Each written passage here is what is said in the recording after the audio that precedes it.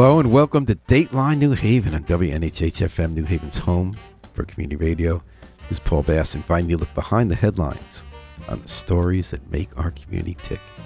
It's Thursday, which means it's Headlines and Basslines Day. We look at the local headlines, mostly from the New Haven Independent, my go-to source for news in New Haven, and so many other people's too, with a little commentary, a little snark, sometimes not snark, God forbid, on the headlines, and then some music inspired by the stories that make our community tick. The big headline this week, as of noon on Thursday, there might be other big headlines coming, who knows.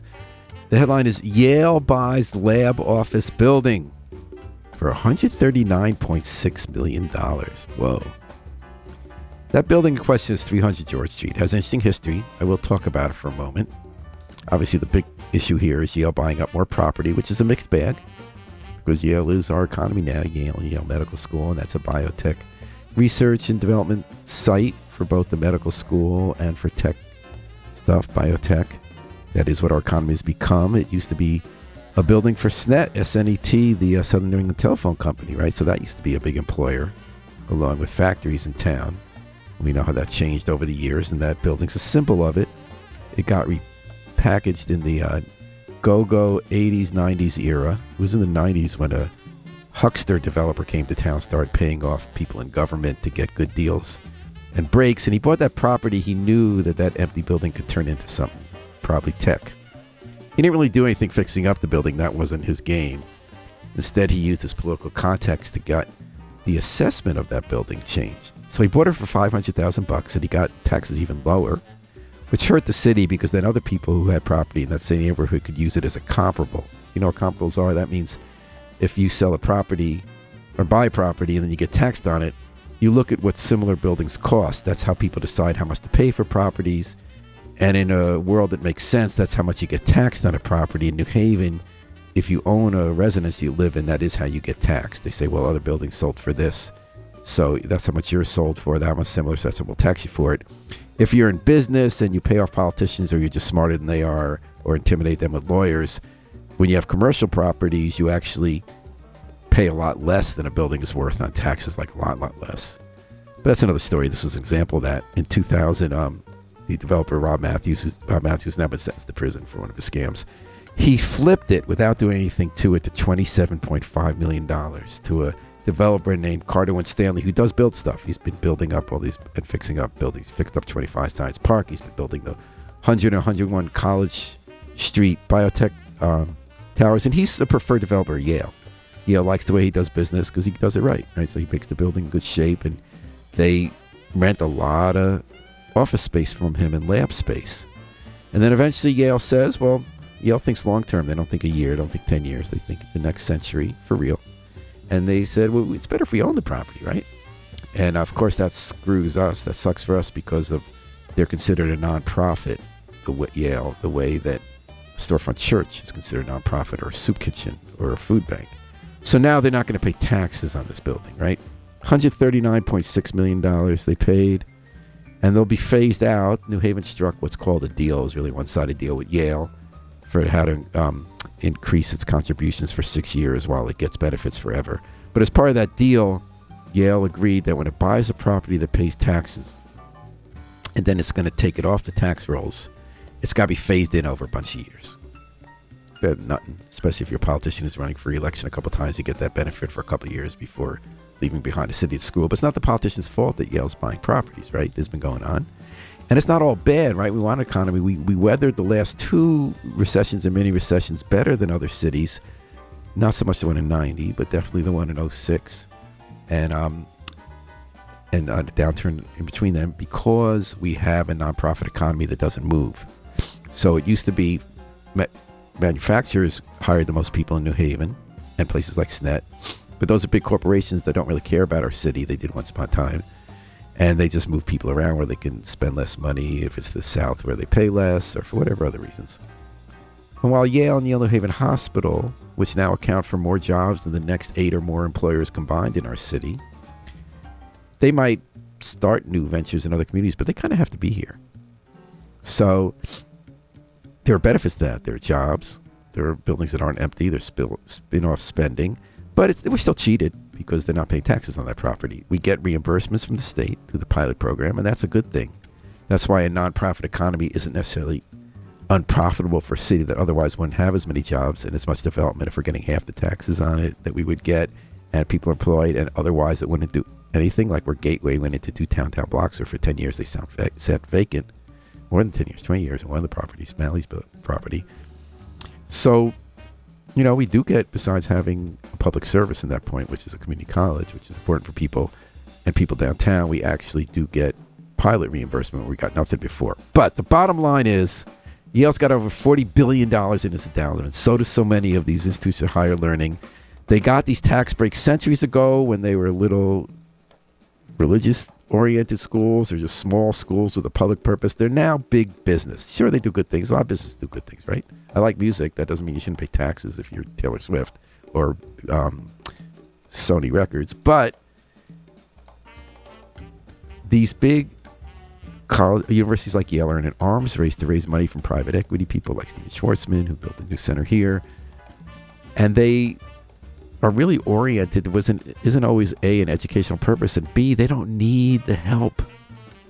They have more money in their, they could have a rounding error on their annual budget or taxes that could pay for our entire school system in New Haven. There is a Republican Senator, Charles Grassley, who year after year brings this up. He has hearings, and he says there should be a level at which these huge corporations that act like corporations, by the way, act in their own self-interest, not in the public self-interest, in terms of self-perpetuation through the money they raise, and they make decisions based on that. They should be taxed like everybody else. So no matter what deal New Haven strikes, until we can change either our reliance on the property tax in Connecticut or this broken system where the ultra wealthy basically have their own institution that takes from our city and doesn't give back. Deals like the one on that property will always be what Crooked still sings about as the last fair deal gone down.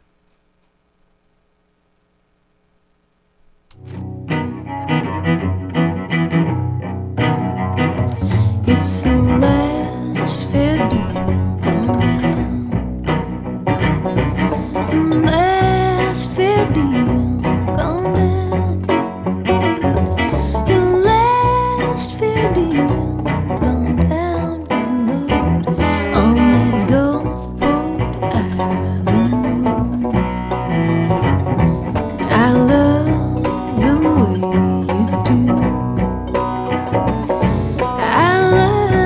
the way you do.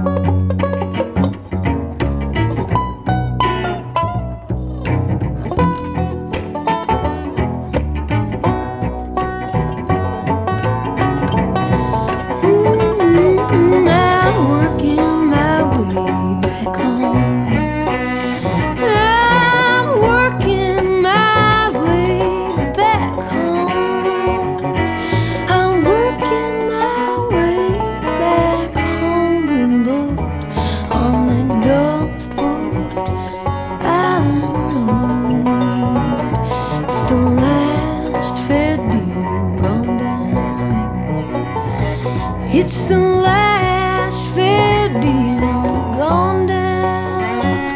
It's the last fair deal gone down the road on that Gulfport Island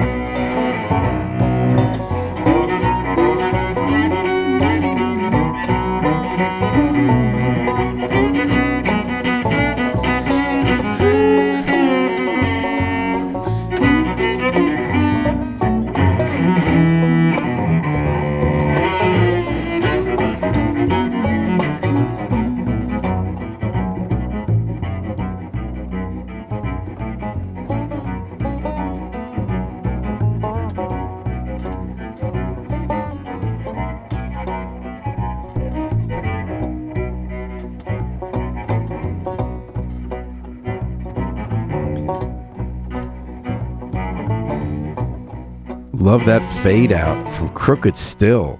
Last fair deal gone down, like the Yale deal.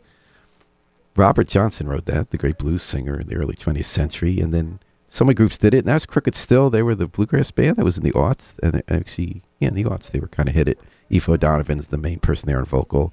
And Greg released on banjo, who was here at Yale at one point.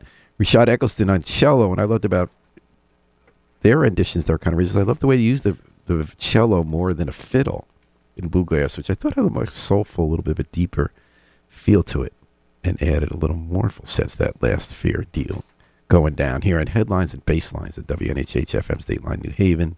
We're looking at the local headlines, latest in New Haven Independent, some other places, and the snark or not snark, and the music inspired by it. Here's a headline Doreen Chernecki wrote in the Independent this week. Advocates to City, be bold again on immigrant rights. There was a hearing at City Hall by the alders about immigrant rights. Big issue, like New Haven, been dealing with immigration in interesting ways for more than 100 years. But in the most recent waves from Latin America, especially, and now from Afghanistan, we resettle a lot of people. We embrace immigration, especially in the aughts and in the teens. We did some groundbreaking ID card police policy that you don't ask people about their immigration status, and New Haven was a light, and we benefited. It was the moral right thing to do, but it also benefited our economy because we welcomed people with new energy, new ideas, and had so much to offer to our city. There's a sense, like so many things in New Haven, that the innovation's gone, the energy's gone, the thinking big, taking risks, having vision doesn't happen. So there was a suggestion that they moved to create an office of immigrant rights. So I'm not sure what creating offices do. It really depends who's in the office. You can create a lot of offices with Justin Elicker as the mayor. Doesn't mean they're going to take risks or do much that's interesting. They're good people and do the jobs well, which is, that's not nothing. But it's also not when we had that era of step down on immigration rights. And there is a sense that maybe immigrants aren't as protected as they always were by our city actively. And we'll see what happens. And if there is a change in the presidency, Donald Trump's running, saying he's going to get a law passed he hopes that requires local police departments and governments to cooperate with federal authority to identify people who are here undocumented so they can send them off to detention camps. That is actually not a Trump critic who wrote that description. That's from the Trump campaign. So that would go in the face of one of those innovative changes we made a decade ago in New Haven, which we wouldn't be able to make today given the risk-averse city government we have now. But we do have a government that cares. People care about people. At least most people in government care about immigrants and welcome them to our city. But in the meantime,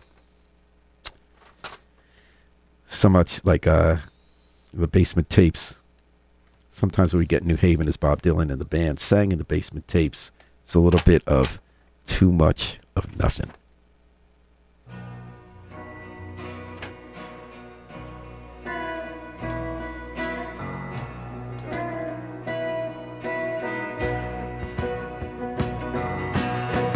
Too much of nothing can make a man ill at ease.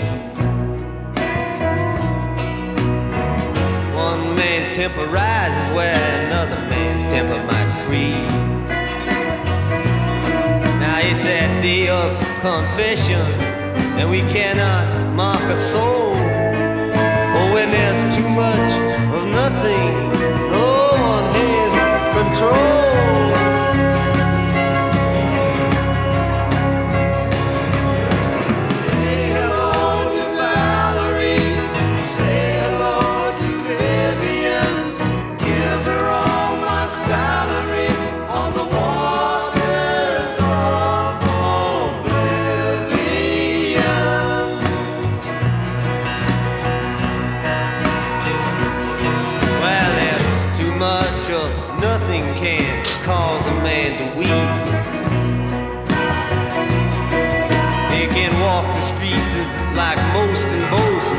What he'd like to keep, but it's all been done before, it's all been written in the book, and when there's too much of nothing, nobody should look.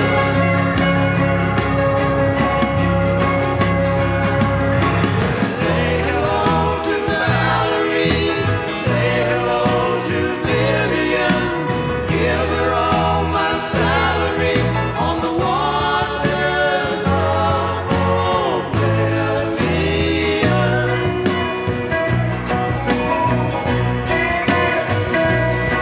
Now too much of nothing can make a man alive. It can cause some men to sleep on nails, it can cause others to eat fire. Everybody's doing something, I've heard it in a dream. But when there's too much of nothing, it just makes a fella mean.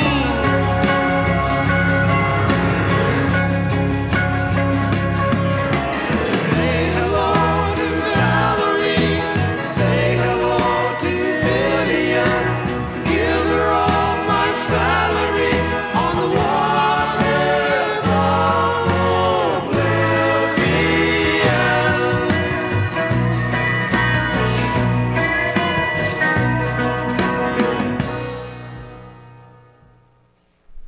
Say hello to Valerie.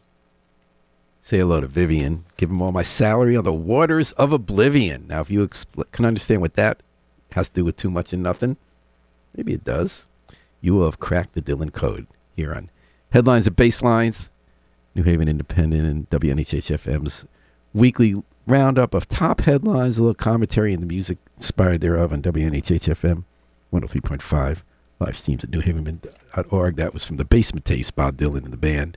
Too much and nothing. Here was another headline in the Independent this week. New alders prepare to dial downtown.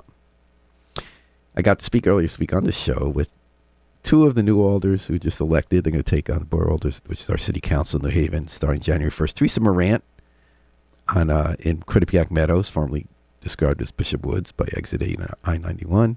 And New Hallville's Brittany Mayberry Nyblack, who's going to be taking over in New Hallville, both for alders who are leaving. They didn't unseat anybody. It was fun talking to them because I love the excitement new alders bring, the kind of optimistic idealism. You know, being an alder, you don't get rich unless you're incredibly corrupt in ways that we haven't been able to track down. Most people come in very optimistic about being part of their communities, making them a little better, representing people at the most grassroots level, at the citywide level, on issues as localized as a new sidewalk, to medium, to getting a job for their family, to big, to how we're going to redevelop our cities, get people the help they need, and make it a thriving place that includes everybody.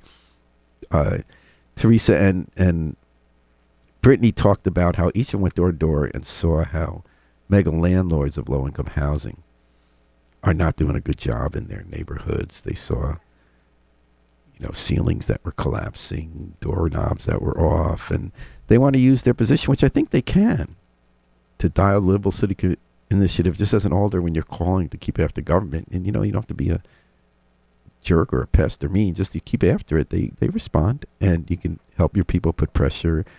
Another thing that Moran talked about that I liked was in her neighborhood, was a controversial plan to take a Days Inn, have the city buy it, and put homeless people in there instead of dorm style in rooms and get support there. And her attitude was, this is really great. It's really great to help people. And some of my neighbors are worried about it because people got worried about what's coming in their neighborhood. Will be run right. So she is not even older yet. She felt she was able to bring people together with officials to have their questions answered, to have their concerns heard, that there be security, that there be backup, there be support on site, be kept clean. All good, and what was even most impressive is they didn't have an opinion on everything. They have an open mind, which is another great thing coming all that. What struck me was that they gave props to the people they're replacing. Some of the people who inspired them who are on the board, and they're looking forward to solving problems as a team.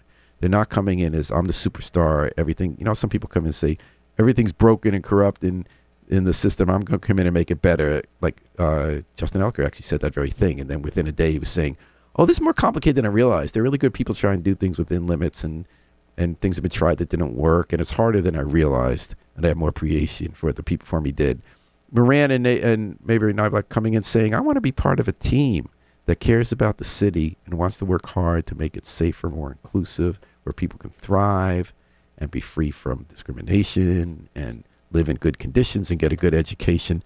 They want to do what Marie Knight sings about doing in her tribute to Reverend Gary Davis, where they want to belong to the band.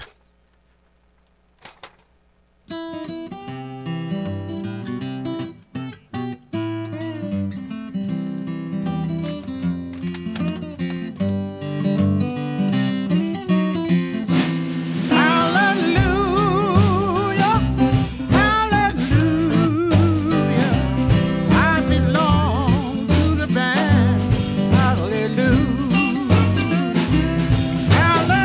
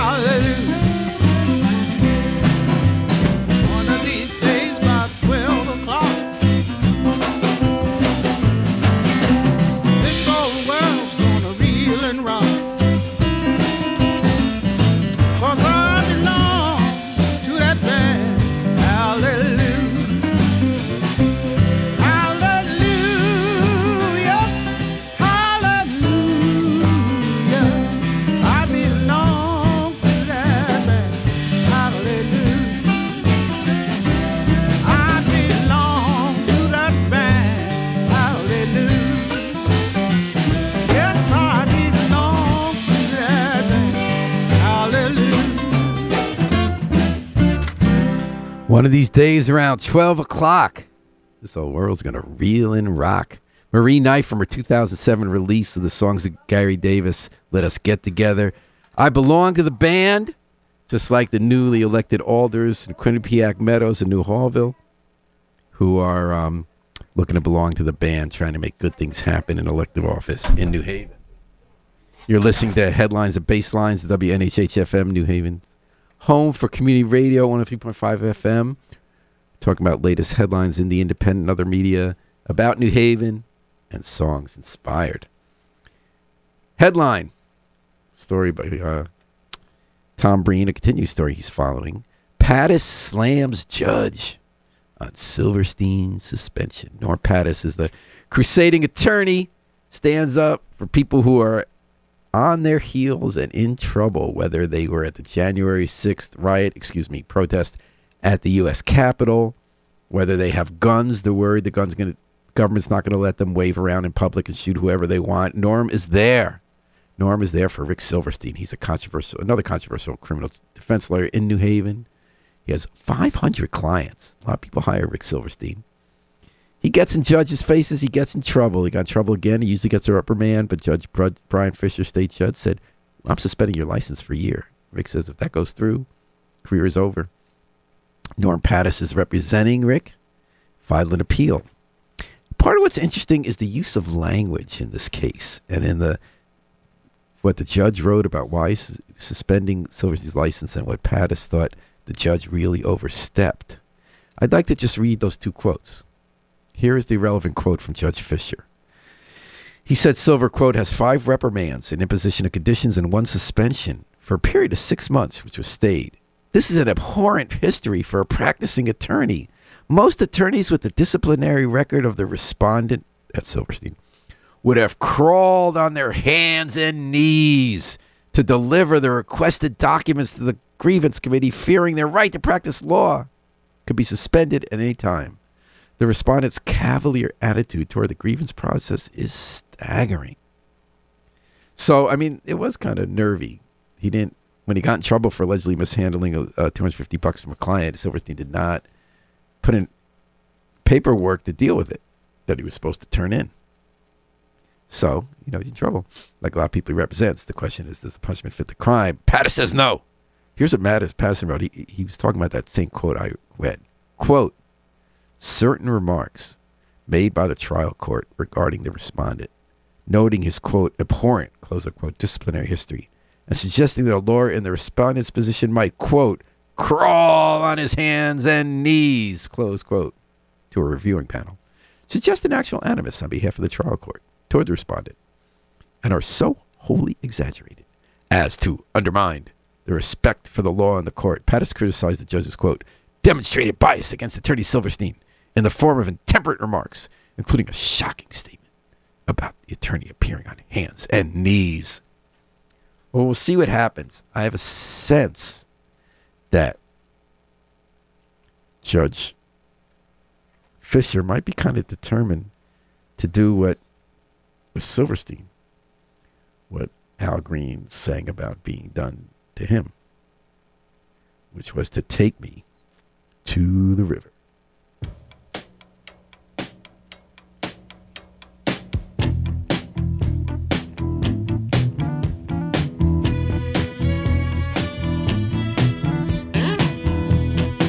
I'd like to dedicate this song to little Junior Parker, a cousin of mine that's gone on, but we'd like to kind of carry on in his name by saying, I don't know why I love you like I do, after all the changes that you put me through.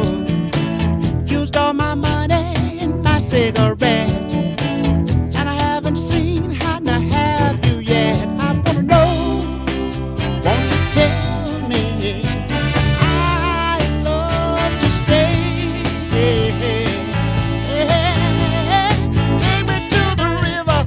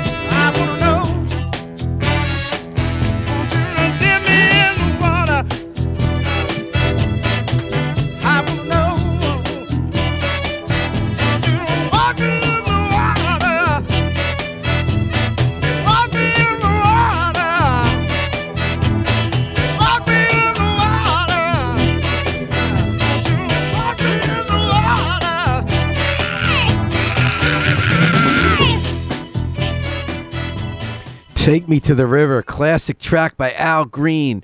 In his understated way, the little beep of the horn, the way he pulls back all the feeling he has when he's singing, but you see it kind of creep out like he's singing in tongues by the end of so many of those songs. Tightly produced. Interesting, it was reissued by the Talking Heads with a full-out blast, taking that energy in it and coming out front to assault you. I think both are great versions, including the original there by Al Green, one of our great soul artists, here on Datelines and Headlines and Basslines on Dateline, New Haven.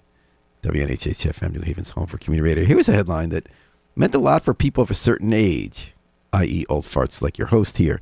This is in the Times. Norman Lear, whose comedies changed the face of TV, is dead at 101. Norman Lear was born in New Haven. You see his picture on Edgewood Avenue on one of those posters the Chapel West District erected of famous people who had their childhood here, became who they were on the streets of New Haven. He went on to become a legendary TV producer, did all these sitcoms that broke new ground in the 70s and early 80s, developed real life-seeming characters dealing with comedy with such serious issues of our day that were being fought about on the streets, in legislatures. Norman Lear got us to see these issues affecting real people in ways they can laugh at themselves while still having their respect. I'm thinking All in the Family was the classic first one of the bigoted Queen's family, but they were also humanized in an interesting way. My favorite character was Meathead, who was the son-in-law who was a radical, who the old conservative Archie Bunker would make fun of. But then, the spin-offs with the Jeffersons was a middle-class black family at a time when there was sort of a new emerging black middle class and all the contradictions that entailed. Maud, Good Times, and then showed a public housing family with a lot of respect and dignity and always humor. Sanford and Son. I think Norman Lear did a good job, and while stuff might not seem groundbreaking today, obviously more important were the marches, the legislation, the speeches, the research done in the 60s and 70s about civil rights and how to rethink, how to reclaim the promise of the nation.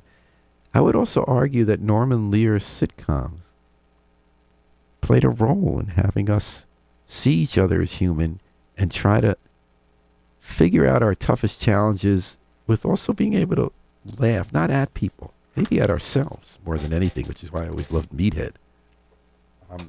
But the other thing is that Norman Lear made it to 101 years old, and he was active till the end. It's just think about these people.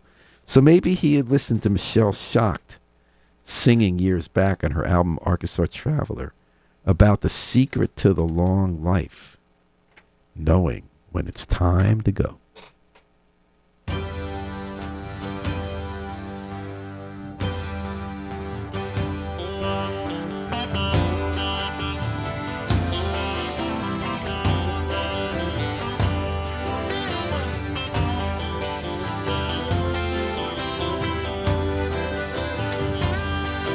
Billy Barlow was a poor boy, that's why he robbed a Union Grove bank. He was a sweet-talking ladies' man, that's what he'd have ladies all to thank. Oh, the secret to a long life's knowing when it's time to go. Oh, the secret to a long life's knowing when it's time to go. So when the posse came riding, Billy went hiding down south.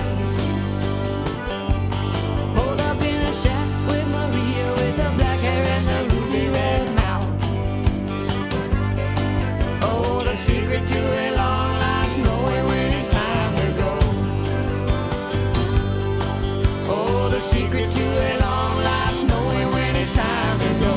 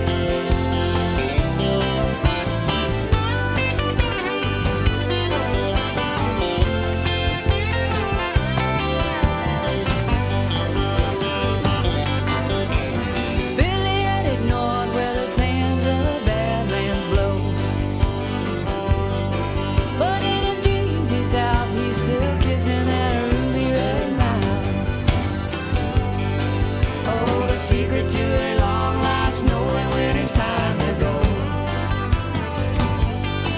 Oh, the secret to a long life's knowing when it's time to go.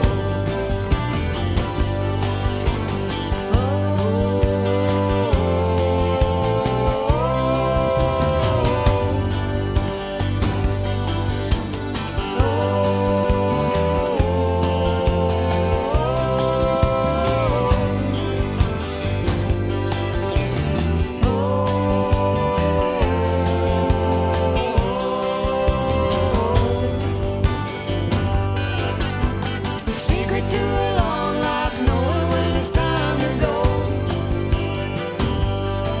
Oh, the secret to a long life's knowing when it's time to go.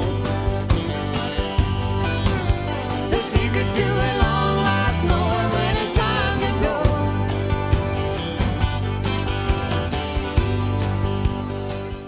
The secret to a long life's knowing when it's time to go. Norman Lear knew it.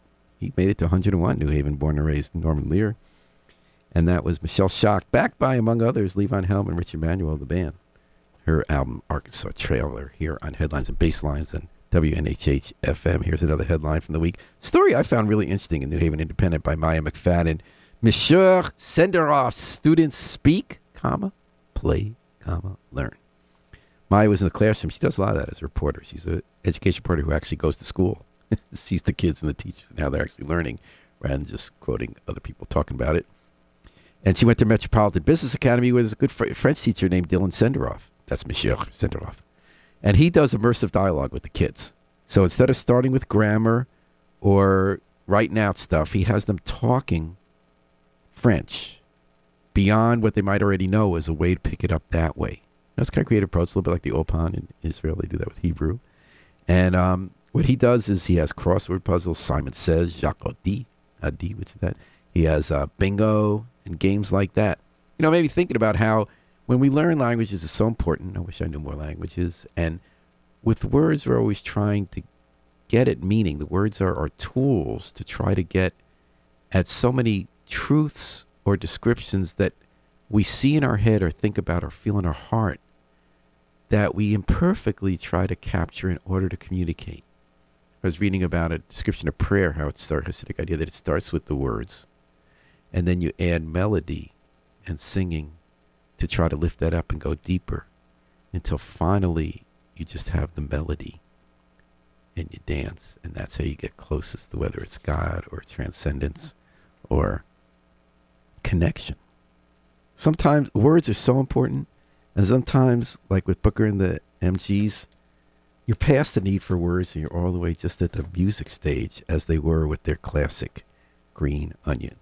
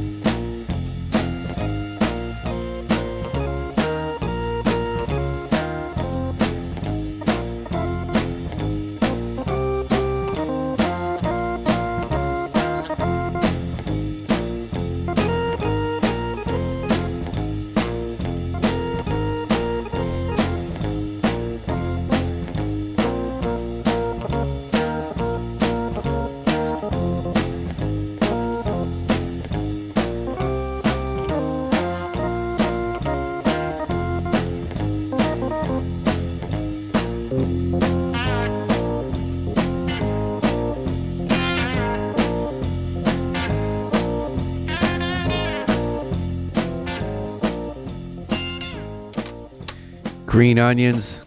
Booker T and the MGs, of course, here on Headlines and Basslines. Another headline this week in the New Haven Independent. Anti-recidivism program lands $2 million. The Fed sent us more money. Fed sent us a lot of money. It's kind of good to know Feds. For the PRESS program. That's Program for Reintegration, Engagement, Safety, and Support. What that really means is help people coming out of prison and get straight in their lives. We have a good program here, Connecticut VIP Violence Intervention Project. It's a trend in the country, and I think it's a good trend of having support for people when they came out of prison. We've locked up so many people, we continue to, in our society. They come out, and it's harder for them to make it than when they came in sometimes, and the problems that led them to a life of crime continue. So if we want them to do better and our whole society to do better, obviously we want people who can help them get housing, jobs, counseling, whatever it needs, financial advice. And that's what VIP does. It's people, to some extent, outreach workers who are in the lives themselves and straightened out. And other people just have a good career working with people and caring about people, and it's shown results. This will help them expand it, hire 2 new life coaches. There's 78 people in the program now. It'll be able to be bigger. And it'll include people in gangs who maybe aren't even in prison yet, but might be headed that way. I'd like to know a little more about that.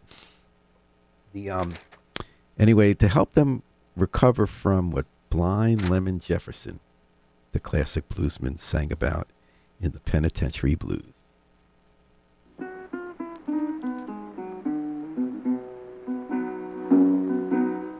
Take good ones for your dressing, and that is all for your style. Take gold ones for your dressing, that is all for your style. If you want to go to the state penitentiary, go to Groesbeck for your trial.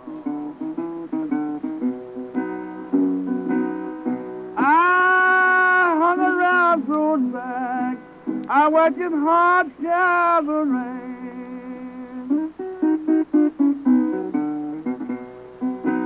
I said I hung around Groesbeck, working hard gathering.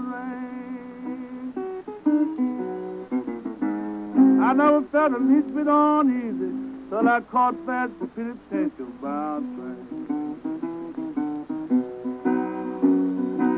I used to be a drunkard, rowdy everywhere I go.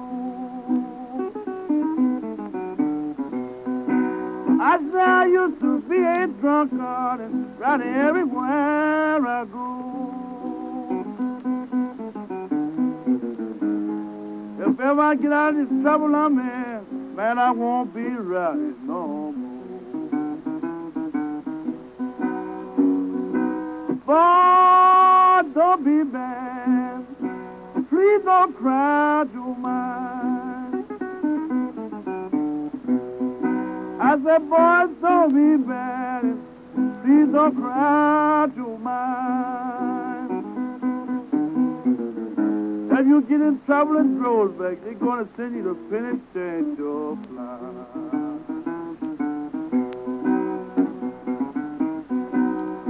I want you to stop and study.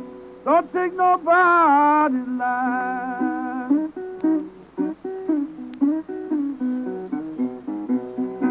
I want you to stop and study. Don't take nobody's line. They got water to state penitentiary. You can't jump, man. It's hard to find.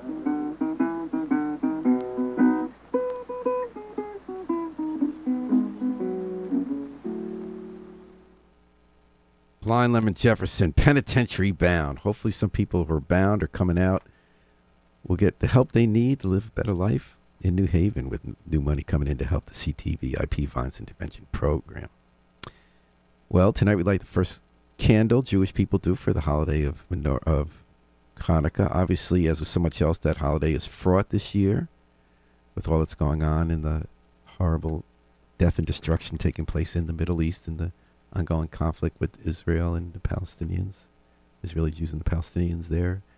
And as with so much else, this holiday, as with so much of religion, can be interpreted many different ways. People could take lessons from stories and rituals and rules that have come down over the ages to argue for more violence, more hate, or in seeing the light in each other that makes us share a common humanity and that we're stronger together and loving each other and respecting who we are rather than trying to hurt each other.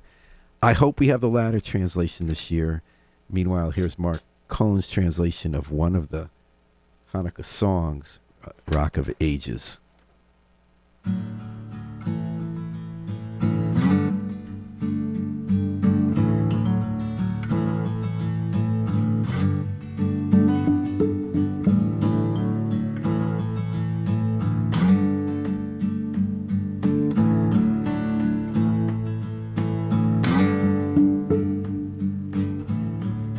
Rock of Ages, let our song praise your saving power.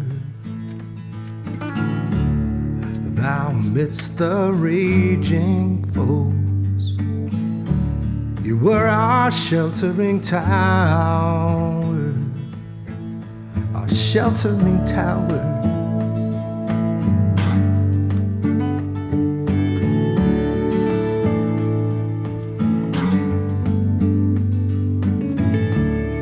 Rock of Ages, let our song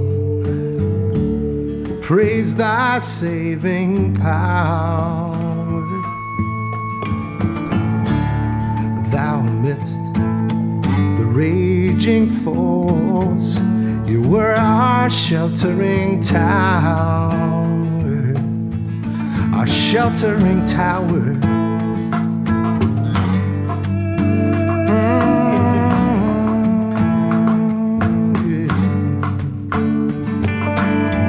Furious they assailed us, but thine arm availed us, and thy word broke their sword when our own strength failed us, and your word broke their sword when our own strength failed.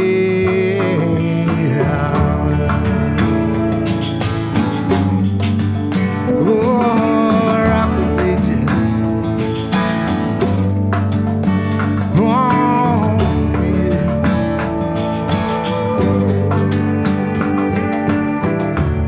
Children of the wanderers,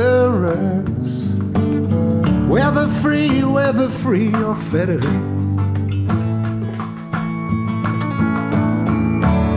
wake the echoes of the songs where you may be scattered, where you may be scattered. All right.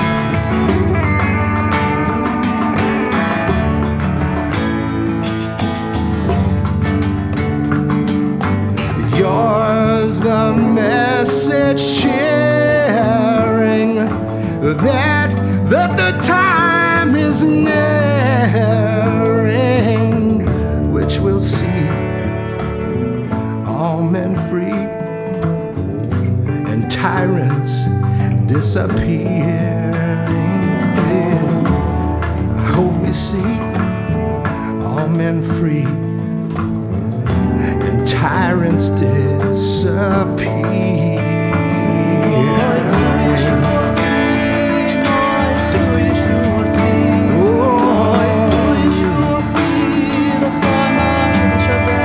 Stand up, I'm about it.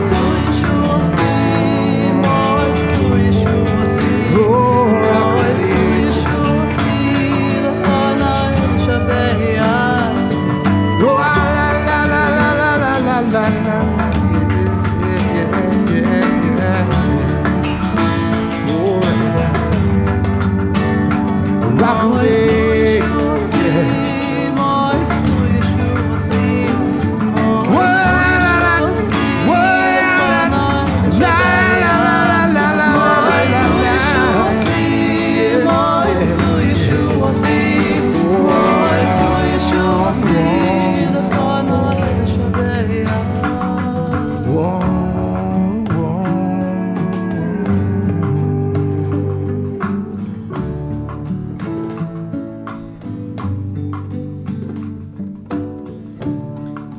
see all men free and tyrants disappearing. That's a new translation, newish. On Rock of Ages, which we sing now in Hanukkah, by Mark Cohn. That is my prayer this season. That we do see all men free and tyrants disappearing. The songs we feel so strongly in our hearts and our souls, the stories, the dreams, the hurt, that can set us so apart and are setting people so apart right now in the Middle East. May we have one song we sing together, that we hear each other's song, hear each other's story, and learn to live together in peace. Thanks for joining us today on Headlines and Basslines on WNHH FM. I'm going to close it out with the Afro-Semitic Experience performing I Wish I Knew How It Feel to Be Free from the group CD A Plea for Peace. This is Paul Bass inviting you to fly free with us all day and all night at WNHH, New Haven's home for community radio.